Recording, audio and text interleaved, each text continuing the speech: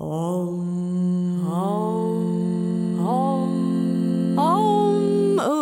honestly unbalanced. It is episode 25 and we're chatting to Gemma Ogston. Gem lives in Brighton with her family and she runs Gem's Wholesome Kitchen, a plant-based foodie business offering a monthly nourished package delivery.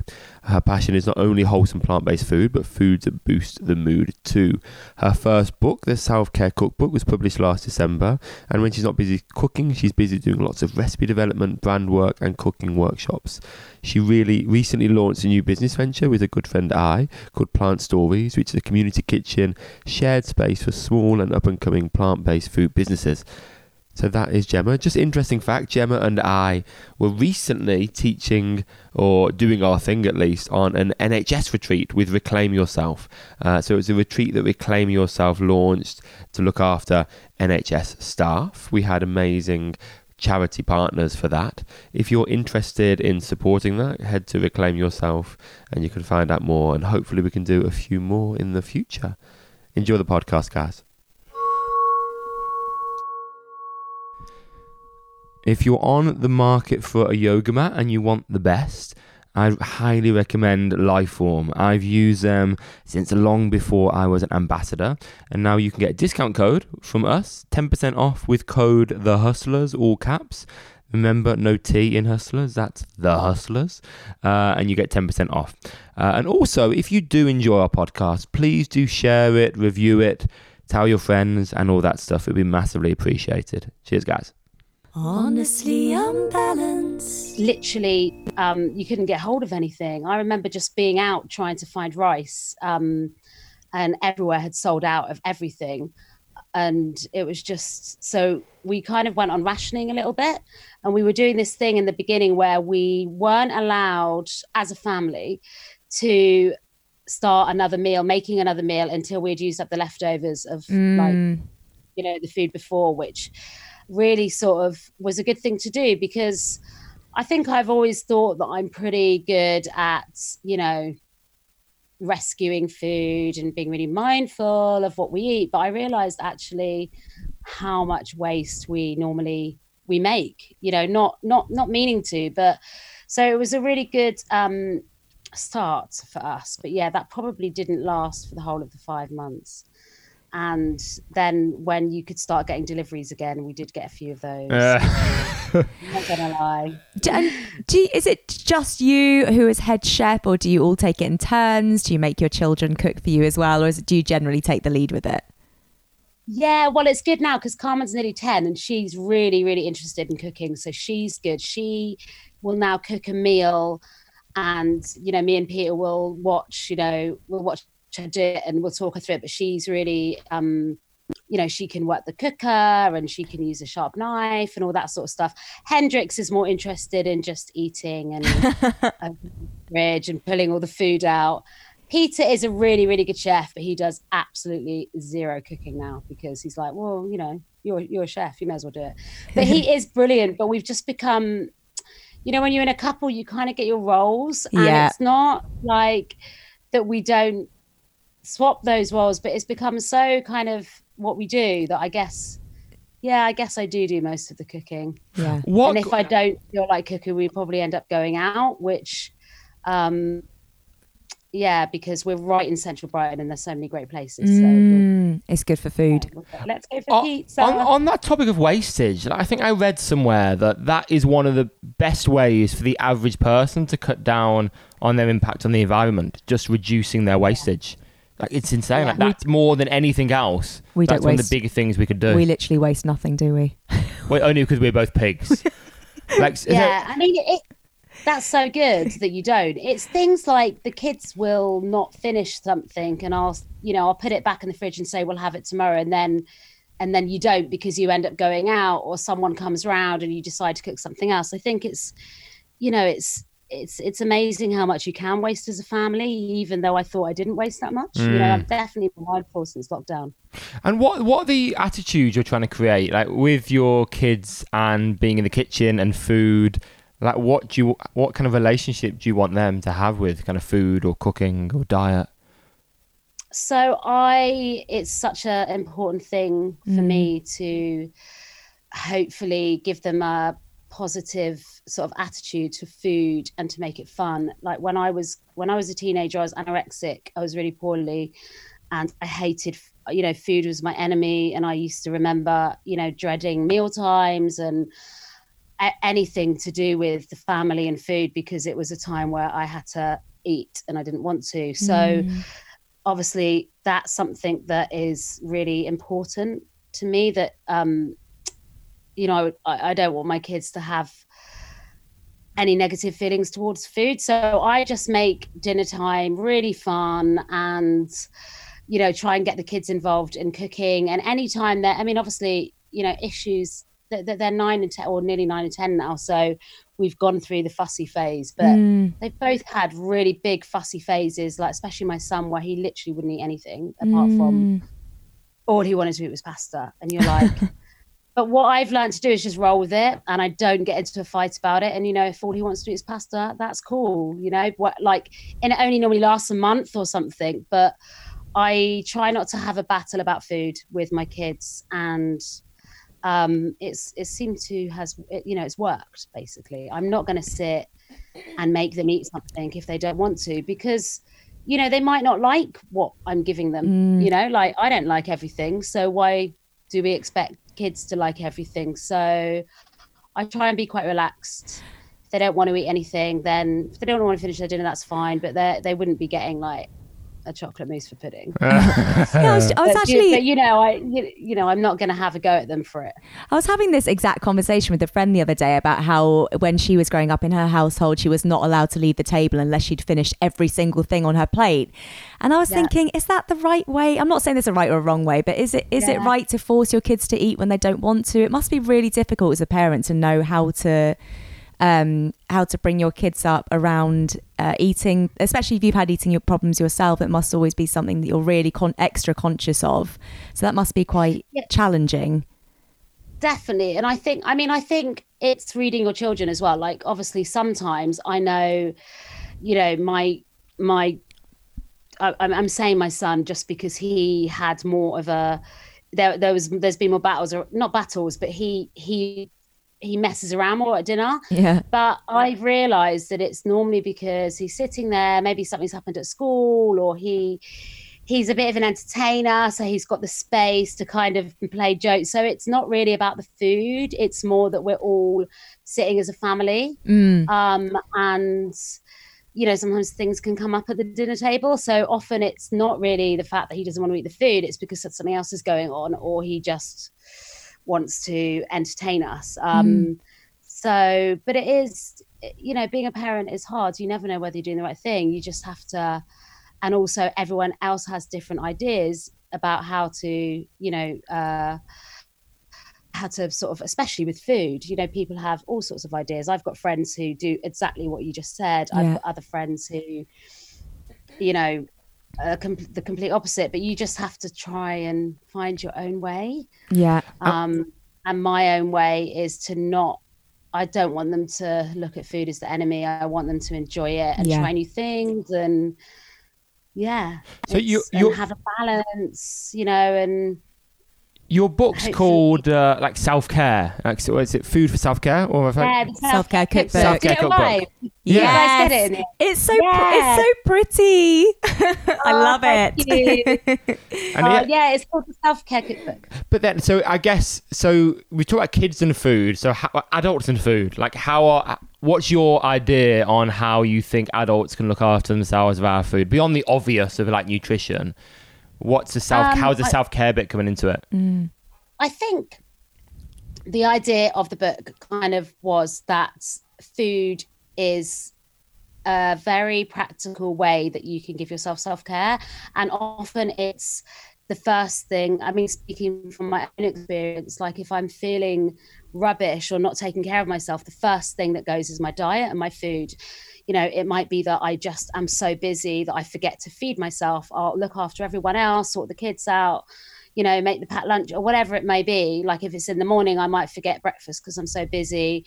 Or if I'm feeling depressed, I might not eat because I don't want to, or I might eat too much of the wrong thing. So I think it's just about looking at food as an act of self-care, because often we don't think that, we might not think that we deserve a lovely breakfast, or, it doesn't have to be complicated, but, you grab something on the way from the shop rather than sitting down, taking 10 minutes, making some lovely oats, or just giving yourself that bit of nourishment. Yeah. So I think it's just sort of like, it's such a simple thing, isn't it? Food and feeding yourself well, but it's also very easy to not do that as well, I think.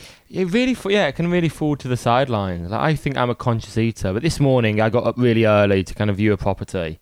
Like, we're talking, like, left the house at 5:30, and it could have taken me 10 minutes to make, as you say, make some oats or make something remotely wholesome. Instead, I got to a little corner shop and had like the worst nut bar, which was like 90% Rice Krispies with like 2 nuts in it and a cranberry. And you're like, as you're consuming it, you're just thinking, oh yeah, this is crap, this is shit. And again, it wouldn't have taken much to do some oats the night before, but it's just not on any. For many people, it's not in anywhere like near the top of their to-do list, is it? Definitely not. And the thing is, we're all really, really, really busy, and it's all of those things. But like you said, in like you obviously really care about what you eat and food and stuff, but sometimes you can just forget about it, and then what might happen is that you just have that kind of rubbish bar, and then you're not going to feel great for the rest of the day. But I think it's also, I tried to make the book like practical and also take into account those sorts of things, because none of us in reality, we're not going to do that every day. We're not going to, there are times where you forget about making your breakfast, and so kind of offering practical tips, so for quick meals and low cost options as well. So it's not about, I didn't want the book to feel like it was something that was unrealistic, and really expensive, or you have to have loads of ingredients in your cupboard. So just, I love that about it, because it can be really daunting when you get a new recipe book, and it basically you have to go to all the really expensive Whole Food stores to get all these bits and bobs, and so your book is so accessible. And also I love the way you put it into little chapters like restore and is it relax, and you've given little self-care rest, renew. It's different, and it's really niche, and I've never seen a cookbook like that before. And it's lovely how you've made the connection between self-care and food, which, as you say, we are making that connection now, but even the way food can make you feel differently. This was a new thing for me up until a few years ago, when I actually realized that eating too much sugar would make me feel mentally foggy and brain fog and awful. So it's really lovely to have a cookbook that helps with your self-care. But and also like sort of seeing the trying to explain the connection between your mood and what you eat. And I know lots of people talk about that, but not even just, obviously the ingredients, like you were saying, if you have too much sugar, then you'll crash and you'll feel spaced out or whatever, or hyper, but also little sort of things that you can do to take care around your food, like using, my food's always bright and colorful, and that for me is an act of self-care. It makes me feel like my food is so much more inviting, and like I've taken care, and I deserve that lovely, beautiful bowl of food. So it's not even just the ingredients, it's about how I present the food, and what's in it, and how I've thought about getting that food onto the table, and the way I cook. So it's lots of things to do with the food that isn't just the ingredients or the recipe. You make it with love. I do. And it's delicious. On the idea, like how you present the food, it's about how you present the book. The book is like the best looking cookbook I've ever seen. Like I want it like on the front of a shelf. Like, I want to eat the book. It doesn't look like a cookbook. There's something about it that just is very cool and very modern, but is very timeless at the same time. Like, did you have input in that? Yeah, well, I did all of the photographs myself. Oh, wow. And I worked with a designer, and the reason why I did all of the photographs myself, the real reason, well, obviously I wanted to, but there also was, it helped the whole you know, that's how books work. And then I worked with a designer who's amazing, a woman called Nikki Dupin, and we got on so well. She just got what I wanted straight away. When she showed me the color palette, she just kind of got me. So yeah, it was great. And then, yeah, you have input. I had input all the way on everything.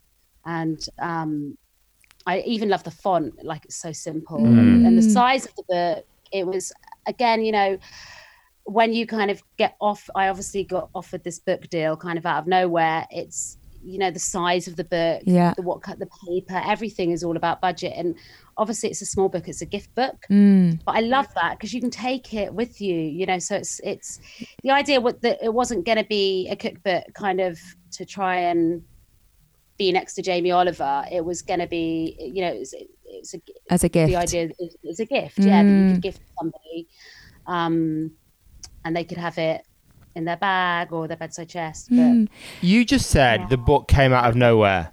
It's like, I know how hard you work. The book offer did not come out of nowhere. Like, it might have, like, yes, in a sense, came out of nowhere, but you've put the groundwork in for a long time. Like, I've known you for 3-4 years. Yeah. And you've had, 4 years, like, things were kicking off a lot, I think, when I first met you. And then things have just gone, like, through the roof now. Can we talk a little bit about that journey and, like, the groundwork you put in? Yeah, how did it start? How did it all begin for you? So I guess, Adam, when I met you, I had just come back from living in Barcelona. In fact, I can remember having a call with Jules. We were living in Barcelona with the kids for 3 years. So my history is working in mental health. I was a drug worker, worked in women's projects for the NHS. So I worked in a sex worker project where I was a drug counsellor. So I did lots of really hardcore outreach. I did that for years. I also worked in the Priory. So my history is mental health, intense. Working with women with drug and alcohol issues. And anyway, I had the kids, decided that I wanted to change, and my husband got made redundant. So his mother is from Barcelona. So we were like, let's rent the flat out and go to Barcelona for 6 months. So we got our rucksacks. The kids were babies. We had our old dog Jazz at the time, who's died now. And we literally got on a boat and got the train to Barcelona. Wow. And rented a flat for 6 months. It was our friend's flat. And then we ended up staying for 3 years. Wow. And he was teaching, and we knew loads of DJs who were based there because Pete's a DJ, and lots of people were kind of back and forth from Ibiza. And a couple of them asked me to start cooking for them and creating like healthy bento boxes for long haul flights because they were so sick of airline food. Oh, it's rubbish. So I kind of started doing quite a few big name DJs. But how did they know that you would do that? Like, you didn't just... Were you cooking? I knew them. Like, I used to go raving with them, and they knew that I cooked, and they would come around to the house, and we were friends. Okay. Were you doing all the hangover food then before? I was all total recovery food. Like, they would get in from a bender in like Ibiza and be like, "Jem, cook." I love that. It was like, that's what it was like, and it was I used to, and then I sort of set up this little takeaway thing where I'd post on Facebook, "This is what I'm cooking today," like a veggie shepherd's pie or something, €5. Let me know if you want it. I meet you in Trippy Square, which is quite a well-known square in Barcelona. And I literally used to turn up with the kids in foil wrapper of cottage pie, hand it over to someone in big sunglasses and wearing black for €5, and it looked so dodgy. And anyway, that is honestly where I started cooking. And then in the end, I was super busy in the end. It was ridiculous. You know, Pete ended up giving up his job. My niece came over and lived with us, and the food business was going really well there. But we had to move home because my dad was poorly, and we were trying to sell the flat to move back, and lots of things happened. We moved to Brighton, back to Brighton, and then the kids started school, and then I was kind of like, I don't want to move back to Barcelona. I'm really happy here to be near the family. And anyway, and then, so we stayed, and in fact, Pete didn't want to stay. He wanted to go back. So it was a bit hard for the first year. We didn't really know what we were doing. But then someone asked me to make some granola for them for their little hummus stall. So I did that. And then, then I started making for a few cafes, and then kind of a few people asked me to cook for them. And then the business just started there, basically. And then I went and did the retreat with you with Jules, and Yeah. that's why I met you, Adam, and that was kind of the beginning of the business, really. Like, as a little interjection, like all during that period from Barcelona to coming back to Brighton, was that cooking your main source of income? There was no other job on the side. It was just the food was bringing the money I in. was doing this really, like, when we came back, because we came back to literally nothing. Pete hadn't got a job, so I got this really random, weird job where I worked from home, and I was booking like promotional staff for really like random jobs, but it was like a friend of a friend's company. It was like £10 an hour. I could do it whenever I could do it in the middle of the night if I wanted to. So I was doing that whilst for about a year or something, whilst doing the food. And then when the food got busy, I decided to give it up, and Pete got a job teaching, and and then it just kind of roller coasted, basically. I think what happened is I started cooking for Zoe Ball, who lives in Brighton. Oh wow! And she I then love Zoe Ball. loads of Instagram stuff. Like, I know she's so lovely. Yeah. I mean, she in fact, the other day, she's such a big support, like a lovely supportive person, and Brighton people really look after each other. So she phoned me. Someone gave her my number, and I started cooking for her and delivering in her house, and when she was doing Strictly, and we became friends. And then she, used to do loads of stuff on Instagram, and then loads of people were like, "Oh, can you get for me?" That's when I started doing my delivery pack, and they sort of got really busy. So I've got Zoe to thank for that, actually. And then, it just, one thing led to another, and I went on a photography course, and my photos got a bit better. It was only a day course, but I just realized that I quite like taking photos of food. So I tried, that helps. That Instagram got a bit better, and then people, it just rolls into another thing. And then I literally had an email one day from Penguin saying, "Will you come and talk to us about a book?" Oh my that was it. gosh. And I had like 3,000 followers at the time. It wasn't even like I had a lot of followers or anything. What do you put it down That was to? it. Because like on paper, it seems not strange, but that people come to, as you said, like you didn't have loads of followers, but people came to you. Yeah. Somehow, like you're recommended to celebrities, even though you're like just doing like a little thing in your own kitchen. Like you've got celebrity recommendations. What is it? What is it about you? Do you think, or about your work ethic, or about how you approach people? You've been lucky It's and not- worked hard. Hopefully people just like what my food tastes like. I think I think I just do what I do. Like, I love food. I never try and tell people what to eat either. I mean, that, in fact, I was having a big discussion today about this, about, I think people feel, especially plant-based food and vegan food, I think people can feel quite judged if they're told what to eat, or if you're cooking for them and you're like, "Oh, you shouldn't eat that, you shouldn't eat that," or "You've got to do it like this." And I feel quite strongly about not doing that. So I never tell people. In fact, I'm cooking at the moment. I'm personal chefing somebody in Brighton every day. And even though I'm helping him become more educated about his diet, like, it's okay if he has a beer and a gin and tonic. It's fine. I'm not there to tell him what he can't do. I'm just there to try and encourage him to do what would be better for him. So I've always felt quite strongly about that. I've never tried to tell people what to do on my Instagram either. And I don't know, I just am who I am, and I cook what I cook, and it isn't fancy and it isn't posh, but I hope it tastes nice. So I think. Do you think some of that is down to your work in kind of the rehab centres, etc.? Because of course, in those situations, telling people what to do strongly probably wouldn't have helped them, I imagine. So maybe you there were some certain qualities you built there, or ways to work with people that are then being transferred to cooking. Yeah, I mean, and when I was growing up, like I said, I had eating disorder, and then I went on to just be a complete nightmare, raver, out all the time, partying, not going to school, got expelled. I was a nightmare.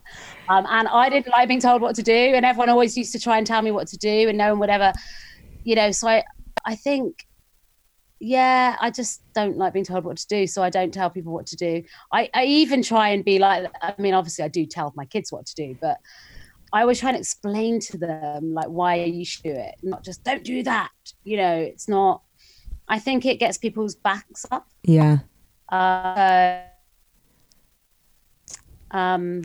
Just probably from my own personal experience, but yeah, of course, working with people who have issues and addictions, and it's all so connected, isn't it? Like for me, I mean, food, then going on and partying, eating, it's all connected. It's all the same thing. It's how I know now how to manage my emotions and needs, and that's all very connected to what I eat and how I eat. It's all the same thing. So I think that's how I try and approach talking to people about food as well, because I think food is normally how you feel about food and how you eat. I think normally is stemmed to your own childhood and maybe how you grew up with food and how your parents sort of, educated you about food. I think it's quite deep rooted. So yeah, absolutely. You've got to be quite sensitive towards people. What would you say are the biggest stresses in your industry? Oh God, I mean, my industry, it's like, doing a million things. I think because I work for myself and I do so many different types of things, for me, I've always just got a million things going on, and I trying to manage it all on my own. But I think in the food industry at the moment, especially in Brighton, people are really struggling actually to pay rent and keep their businesses alive. And so many people around me, are shutting down and their businesses are folding. It's really sad. So I think that's a massive struggle, keeping up with the competition around, and just managing to run your own business. It's a struggle. And I mean, I'm lucky now because Peter works for the business, so we work together and we run the business and the family as the same thing, because the kids are busy and need to be taken to places, and I'm busy with the business and need to go to places. So I wouldn't be able to do it if Pete hadn't have come on board, and we don't, we do everything together now. So how is that? Pardon? How is that? Doing everything as a unit. Yeah. How is that? It's amazing. And actually, lots of people always say, oh my God, how do you cope working and living together? But we're such a good team. We've been together for, it's next in a 16th wedding anniversary. 16 years. That's amazing. Then 18 together. I know, I can't believe it. But it was a lot more stressful when we weren't working together, because Pete would come in and he was doing his job, I was doing my job. We weren't communicating with each other. We always felt like the other one was busier. Yeah. So we just argued all the time. And then it's like, you got to argue about who's doing what with the kids. So it was a risk giving up his wage. But ever since he did it, we've doubled the money that's coming in, because we relaxed and I'm able to take on a lot more work. And it was the best thing that we ever did. And we get on much better when we're working together. It's much better. So nice. And do you ever get a moment to pause? And if so, what do you do in your quiet time? I do. I don't get much time to pause, but in fact, today I went to the beach. Oh, nice. And just literally for half an hour before meeting someone, and just sat and I didn't even have a cup of tea. I just sat and watched the sea, and it was just so nice. Yeah, and it was lovely. Gorgeous. And I love hot baths, and I love hiding in my bedroom like I'm doing now with a candle and the tea. Oh, the best. So yeah, just grabbing moments, basically, little ones. And I also get up every day at 5 a.m. Actually, that's the biggest, probably in the best change that I made in my life a few years ago. So why is that then? Is that to have time for yourself, or because you have to start that early? Yeah, just because it's the only time that no one else is up. So I get up and I have a cup of tea and I just sit there with Flash, and sometimes I might just sit on the sofa for half an hour and just to have a bit of time to regroup before the day starts. Yeah, because I'm much better in the morning than I am in the evening. So I just confirmed that Flash is a dog to our listeners. Yeah, just in case That- anyone was That wondering. could have been like, is it sit there with Flash, or I just sit there and Flash at 5 a.m? Yeah, but she doesn't think she's a dog. She thinks she's like a human queen who's in charge of everybody. Is that quite a Chihuahua trait? Because I also have a friend who has a Chihuahua, and she's exactly the same. She thinks she's a princess. 100%. And she literally, when she sees like a massive Alsatian, she just goes for them. She just does thinks she? Yeah, not in like an attacky way, Yeah. but just like in a real kind of like she's like a dominatrix, and we're like, Flash, that dog's gonna eat you. It's just- yeah, no. So yeah, that's my moment really. 5 a.m. And what is it you're like looking for now? Like, what is wealth for you going forwards? Like, forget about take money out of the equation, but like, what do you want from life going forwards in like the long term? I just want, like at the moment, I feel so content actually, especially since we've got a little bit back to normal, like seeing the kids like back at school and learning a little bit, and, having just like even those little moments to myself and just being a family unit really. I mean, I'm so grateful for my family, and just, watching them grow up. I mean, for me, being a mum and seeing them grow now, everything is about the kids as well, and kind of trying to give them the best life. And also I feel so grateful now to be where I've got so many amazing, exciting projects going on. And every day I'm like, wow, I'm so lucky really to work for myself. And What are the kind of projects? Any you can talk about? Yeah, I'm ghostwriting a really exciting book at the moment. That's already done, actually. I'm just doing like chats about TV stuff, actually. That's been happening this week. Exciting. Exciting. And then I'm involved in a really amazing place that's opening in Brighton with the menu. And oh my goodness, there's just so much stuff going on. And I'm doing the retreat with you guys in a few weeks, which I can't wait for. But yeah, lots of really exciting stuff. Let's give a little shout out to that retreat. That retreat is with Reclaim Yourself, and that is to NHS workers, and it's a free one. We've had donations to it, so if any of you guys are listening want to donate to that or future ones for NHS workers, it's you can via Reclaim Yourself. Gemma, will you be making your brownies on that retreat? Fingers crossed. I'm going to bring you a whole box home just for you. I'm so excited. I haven't tried them yet, but they just look so good. So they're in the book and they're so easy to make. Honestly, they're just the best brownies we've got ever. So excited. But I can't wait for that. And like being around nice people like that for me is, the retreat that we did in, the camping one. I mean, how amazing was that? Yeah. And actually, like just being around good people that I buzz off. Yeah, I'm doing this thing as well with Lovely A, who you met, which we're launching in a few weeks. We're setting up a kitchen, which is like a kind of kitchen share, like a desk share for new and up and coming businesses, plant-based food businesses that are setting up their own food business, but only need a kitchen like one day a week. So we're launching that in a few weeks, which is really exciting.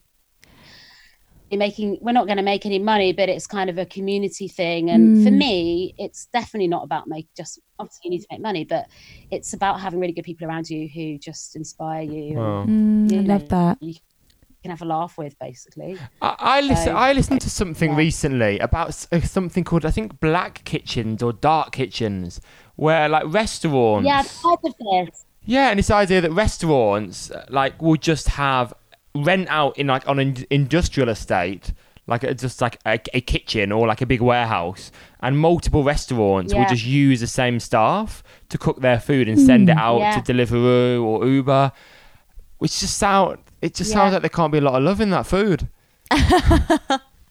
Yeah, I've heard of dark kitchens. In fact, I have, but I mean, in a way, I think, what I was saying, there's so many businesses that are folding and, the rent is just extortionate for people to be able to afford. So I guess that's the way around it. But yeah, I need to sort of investigate it a little bit more. But, there's also so many empty kitchens sitting around at the moment that just aren't being used. Yeah. So in fact, we're almost thinking that we're going to get another one because so many people were interested in doing it. Oh, wow. Yeah, so it's I think through lockdown, lots of people have thought about changing their life. And different they have. And I think everything is up for question now, isn't it? About how we do stuff. Like everything can change. So true. You know, as you guys really know, don't you, with what you've been doing? You know, you've been doing stuff totally differently to what you were before. But that's cool. That's how, you know, life. Yeah, you can make up your own rules at the moment, can't you? Yeah, exactly. So it sounds like you got so much exciting stuff going on and coming up. What about, have you ever had any self-doubt and sort of questioned whether you were on the right path? I definitely have felt with foods ever since I've never felt that I'm on the wrong path for food, because it's always been such a major thing for me. But I do, and I have had moments of, you know, the odd moment of, not for a while, but, you know, self-doubt, as in, like, is this, you know, this is the family's business now, and it sometimes can feel a bit overwhelming. You know, but what I've learned and how I've learned to cope with that is to say no to lots of things. If I am feeling overwhelmed, just to go, you know what, like, slow down, regroup, breathe, talk to Pete, and just kind of, because, you know, it's like I said, it can change. So not feeling the pressure, you know, like all the pressure's kind of on me. But I have a really strong feeling that I'm totally on the right path at the moment, and it's really nice. I think that's a really good tip, to not say yes to everything, because I think it's so easy to just to say yes to everything and not give yourself the time out to slow down and do a bit less. Regroup, as you say. When you do a bit less, you do it better. That's what I've learned, because I always used to say yes and do everything and rush it and never feel like I did it, like that I was doing it to. And so I think less is sometimes more, and also putting the family first as well in everything that I think about. You know, how will it affect them? Is it the right thing to do for us? You know, will I miss the kids' bedtime? Will Pete be doing too much? You know, so I think about all that before I say yes to anything now, which is good.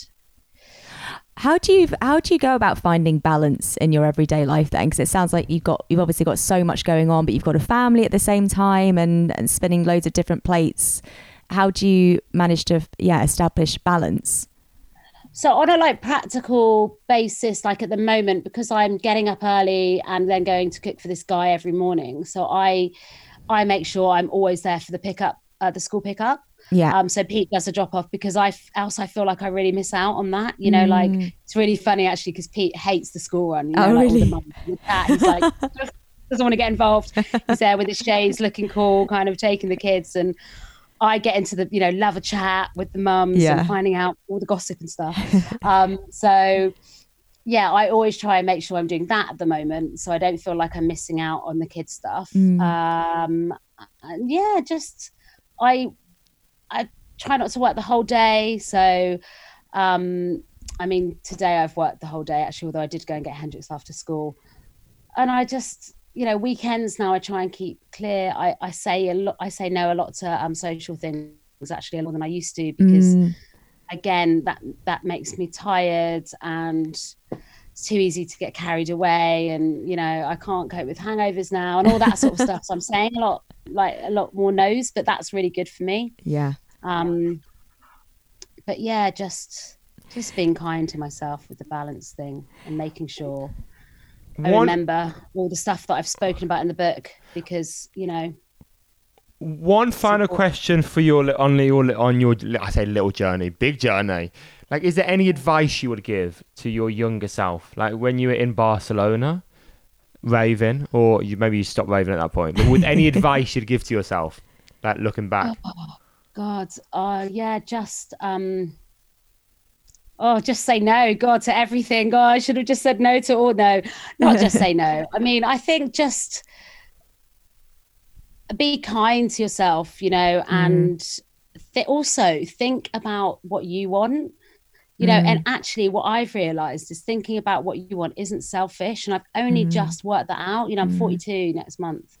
Like, it doesn't mean that you're selfish if you say no to a party. It doesn't mean that you're selfish if you cancel on your friend's birthday because you've got an appointment the next day. Or you know, and my problem was that I always used to say yes to everybody, and even if that meant that, you know, especially when I was younger, like in my 20s and wild, even if that meant that I, you know, went to a party and stayed up all night and rolled into work the next day without, you know, getting any proper rest, you know, because I was, you know, I just wasn't thinking about what was good for me.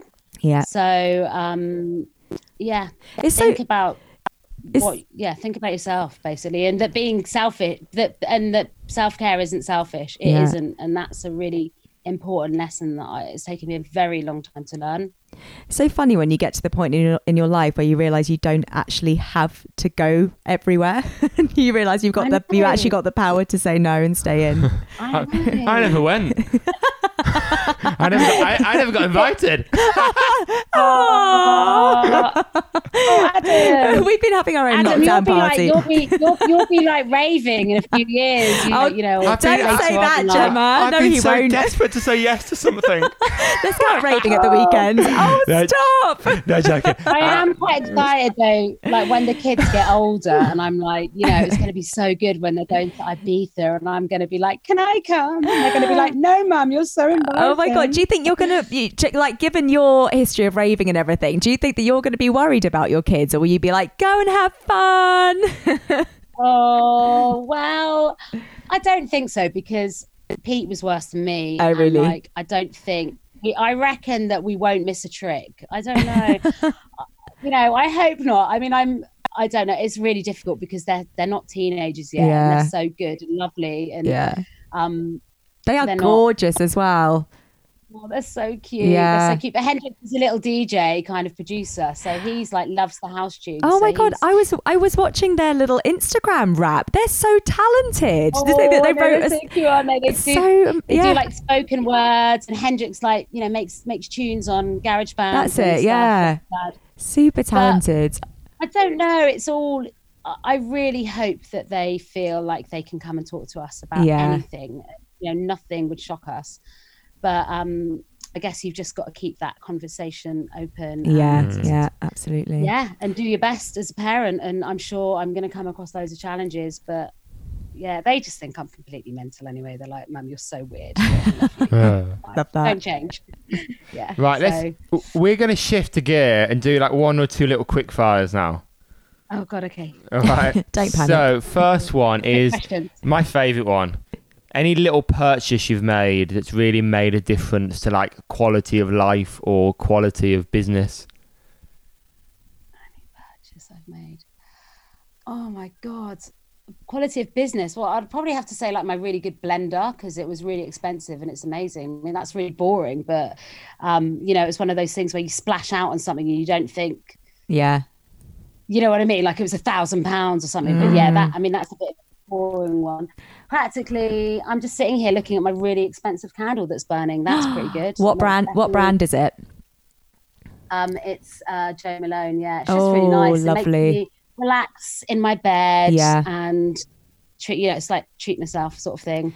Right, I'm gonna ask you, Gemma, if you could have one meal every day for the rest of your life, what would it be? Pasta. Yes. Oh, that's where he gets it from then. Woohoo. Hendrik. Oh, yes. He loves his pasta. Oh, pasta. Yeah, I love pasta. But if I did eat pasta every day, it wouldn't be good for me. But I just love pasta. Any variety of pasta, any sauce that you'd whack on top, or just like stuffed big pasta shells, or that's Adam's That's favourite my kind of thing. pasta, isn't it? Like tortellini. I mean, that would be my dream if I didn't, you know. But but I love it. I just love it. Big pasta fan. Tortellini would be, if I could eat one food forever, Tortellini. I think it would be tortellini. Variations of tortellini. I worked out how to do that at uni. I think it was the first food I ever cooked, and I think I spent a year cooking tortellini every day. I could just eat like pasta, you know, with just like olive oil and salt and pepper. I love it. So tasty and filling. So tasty, isn't it? Yeah, but food is just the best topic to talk about. Any little book that's had any kind of influence on you? Oh God, any little book that's had any sort of... It could be big. I don't know why I say little in front of why things. do you keep using the word This little at prefix the moment? little. Any book. How's your little self doing? Yeah, how's your little book doing? Oh God, I can't think. The Tale of Pooh. Have you read that? That's quite a good little book. The Tale of Pooh. I've heard about it. Yeah, that's a really good little book. What's your takeaway from that? And also, you know what? The Charlie McKay book. Have you read that? No. The lovely. Oh my goodness, that is the most beautiful book that actually I got. In fact, my daughter got given it. And Charlie McKay. Oh, hang on. Is that the draw? Charlie McKay. Yeah. So it's gorgeous. It's just, what's it called? Is it the Fox and Horse one? Oh no. Yeah, the Fox and the Horse. Oh yeah, my I mean, God. it's just beautiful. Oh, it's stunning. We read that in one sitting. Oh yeah, my I love it so much, and it's just really great for the kids as well, and really great for all of us. And I think, especially at the moment, like with just being kind. Yeah, it just sums up what life should be. We'll put a little link to that in the show notes. Yeah, it's stunning. Whatever. Yeah, it's like, what do you want to be when you grow up? It's just as kind. Yes. I often read the little things to my kids because, it's all those things that just, like, nothing else is important, is it? It's just like being kind and being with the people that you love and, making life simple. So that definitely, that one. I think that's a lovely way to end it. I was just about to say that. I think that's perfect. Thank you. Where would you like people or us to direct people to find out more about you? Instagram, website, etc.